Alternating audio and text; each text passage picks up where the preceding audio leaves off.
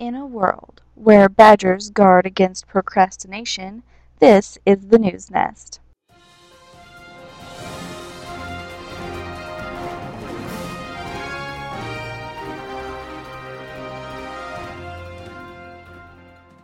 Hi everyone, this is Sparrow. Welcome to the News Nest.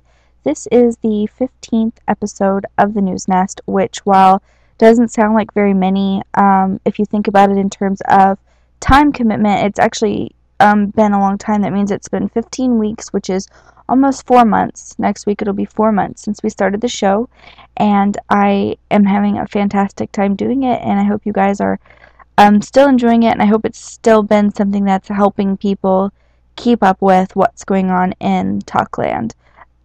I want to explain the introduction. The news this past week was that Stephanie Tenionitz, she has moved to her hopefully now permanent home in the United States. She has moved to Colorado, and she was blowing up the Twitter feed with all kinds of cool updates about how her trip was going and how she was getting settled in, which was really neat to see. And one of them, she was saying that her badger friends were telling her to get to it, sister, on getting back to work, and I can only hope that that means that there's going to be new designs coming out soon, but that could mean music or something else, I'm not sure. But anyway, I thought it was funny, and so that's what the introduction was about today. We are still chugging along in the FPF thread, trying to get to 100 posts before the end of March.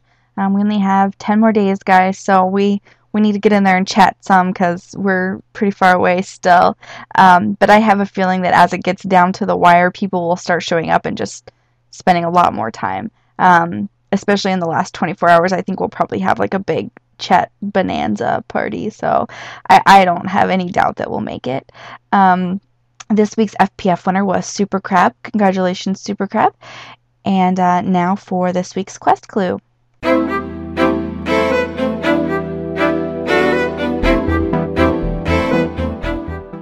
After many discussions and drawing of diagrams, the group had come to a decision as to which door to take. Carefully they approached, scared. Had they made the right decision? What may lie behind the door? The feathered lady was the one to open the door, and the sparrow had volunteered to be the first to enter the door. In the sparrow flew, and back it came after a short moment. "Come in," she twittered excitedly. "I think we are safe." "As safe as we might be on this bloody quest," the dwarf muttered, but entered with the others nevertheless.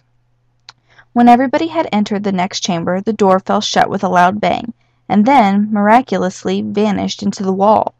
They were standing in another perfectly circular room, but this time there was no door at all. In the middle of the room was what looked like a pond. In the center of that pond was a rock, and on the rock there sat a little girl with long green hair. With her huge eyes, she looked at the group.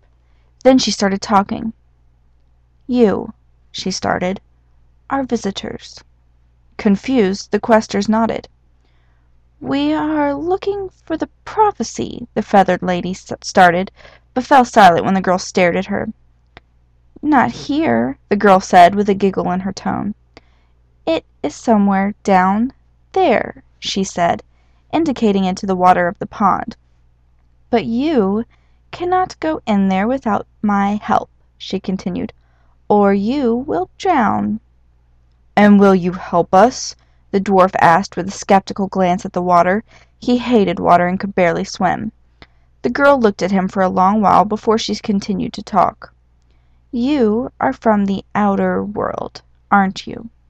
The members of the group nodded, wondering what might come next.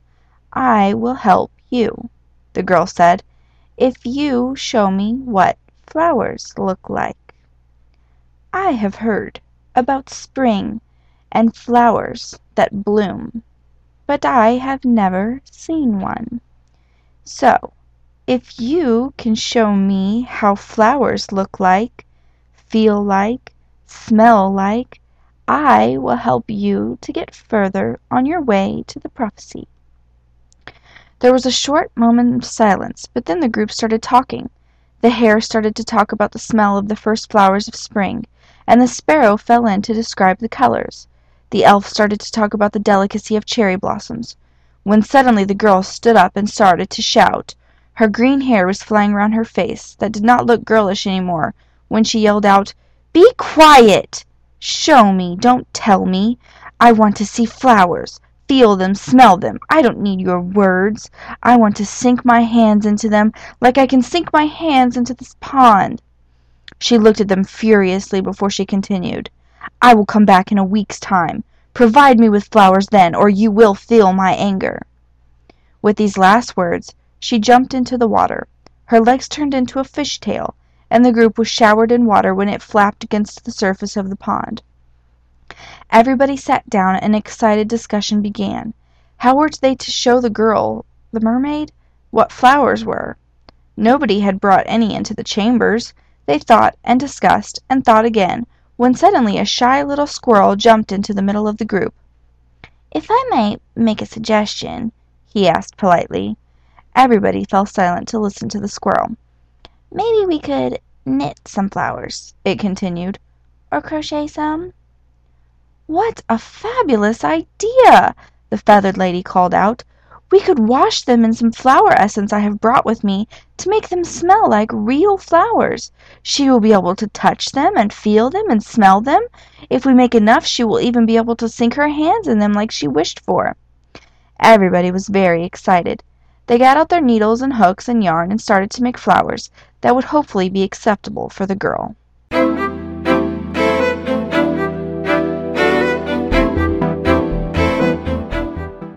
So that is this week's quest. It is not a riddle, it is just a task.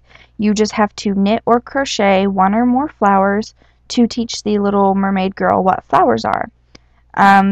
Lily Lalu suggests perhaps knitting a flower that best represents spring where you live. But I don't think that's a requirement. You just need to knit or crochet one or more flowers. And there's going to be 2 prizes for this task. One will be a name drawn. She's going to put all the names into a raffle and draw. And one will be for the flower that gets the most votes.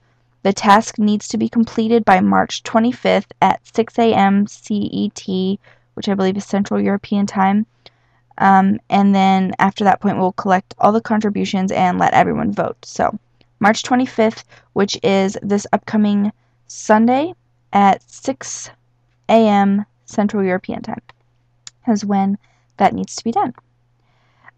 Other news for this week now. There is, again, not a whole lot going on that's brand new, but I do want to mention that, again, Stephanie has moved into her new home in Colorado, so congratulations to Stephanie for getting all settled in. And I saw the pictures on her blog of her new space. If everyone hasn't seen, you should definitely go and check it out because they're beautiful. Her blog is tinylknits.wordpress.com, and it's very, very lovely. So, but what did you expect, really, coming from Stephanie? Anything less than lovely would just not have been her. There is a lot going on right now in the shawl support group thread. The deadline for the big prize draw is coming up. It is you have to have photograph your finished shawl in the thread by April 6th. So that's coming up in a couple of weeks.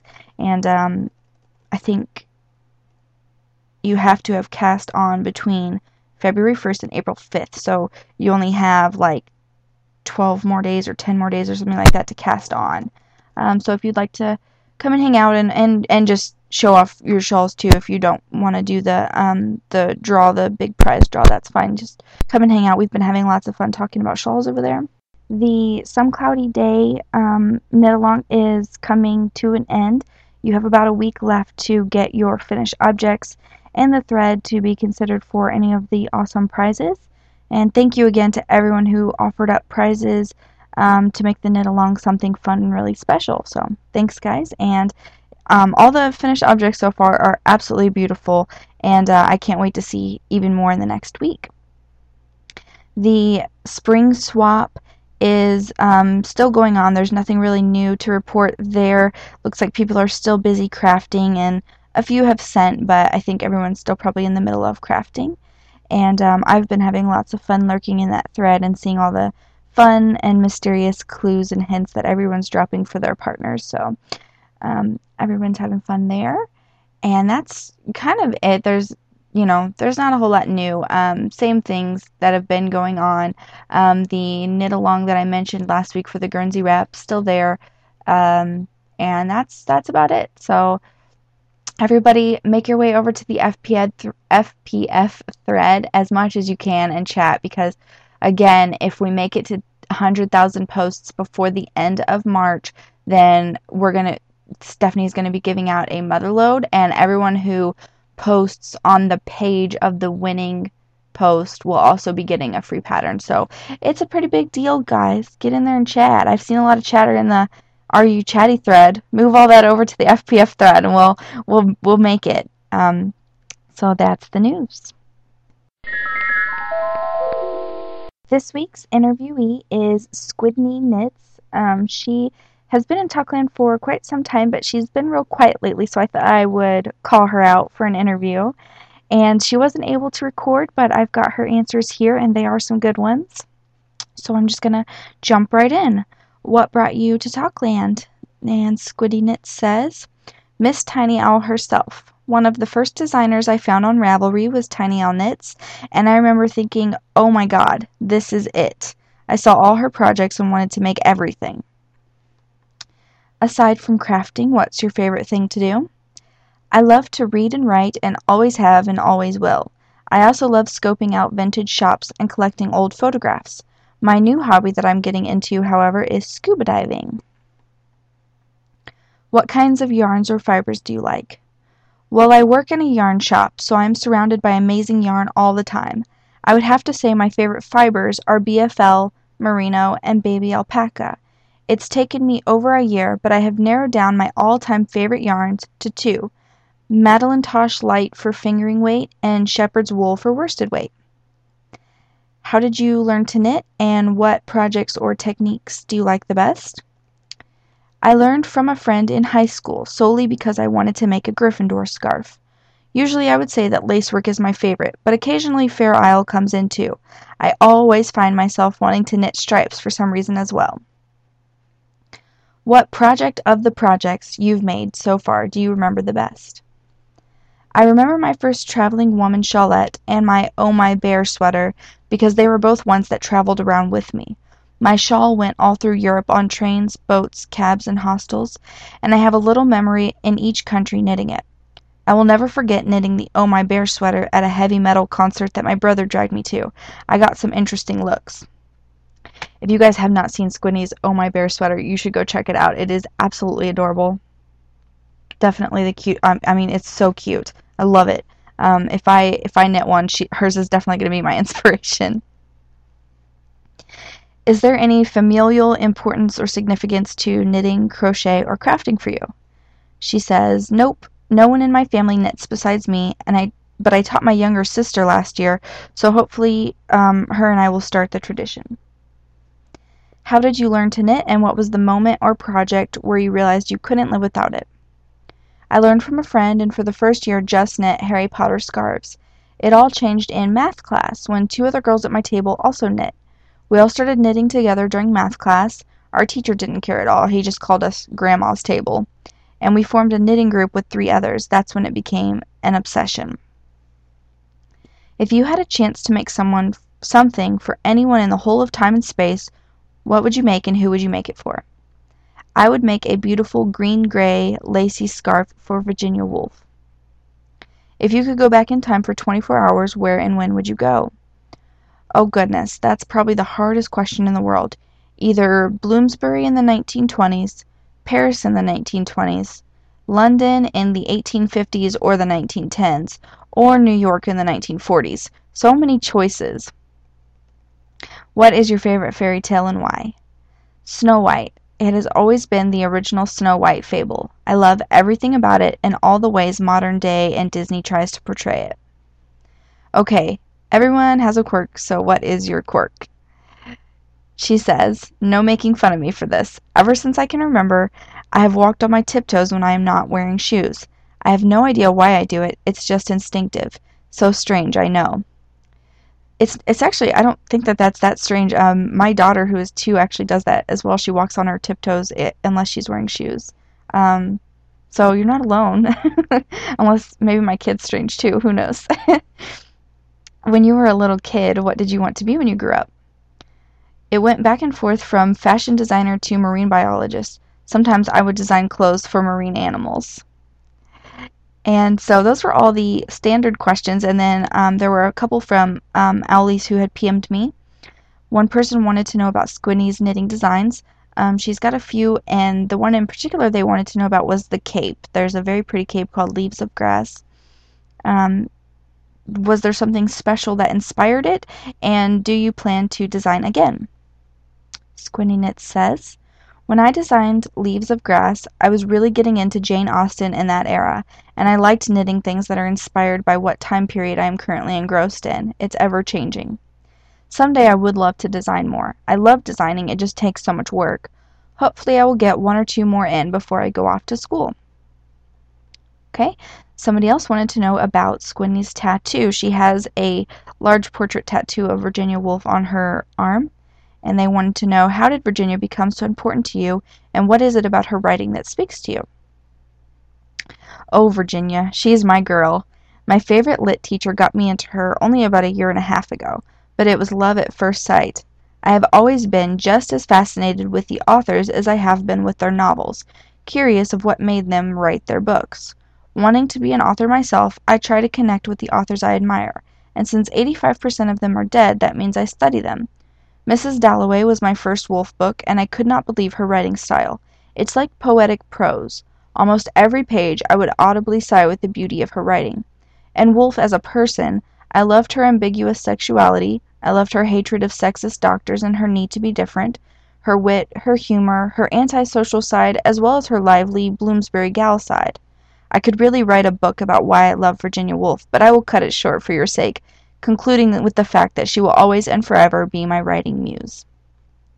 Thank you very much, Squiddy Knits. I really appreciated getting to know you better, and I know everyone else did too, so thanks. And now for this week's limerick provided to us by Badger's Mama.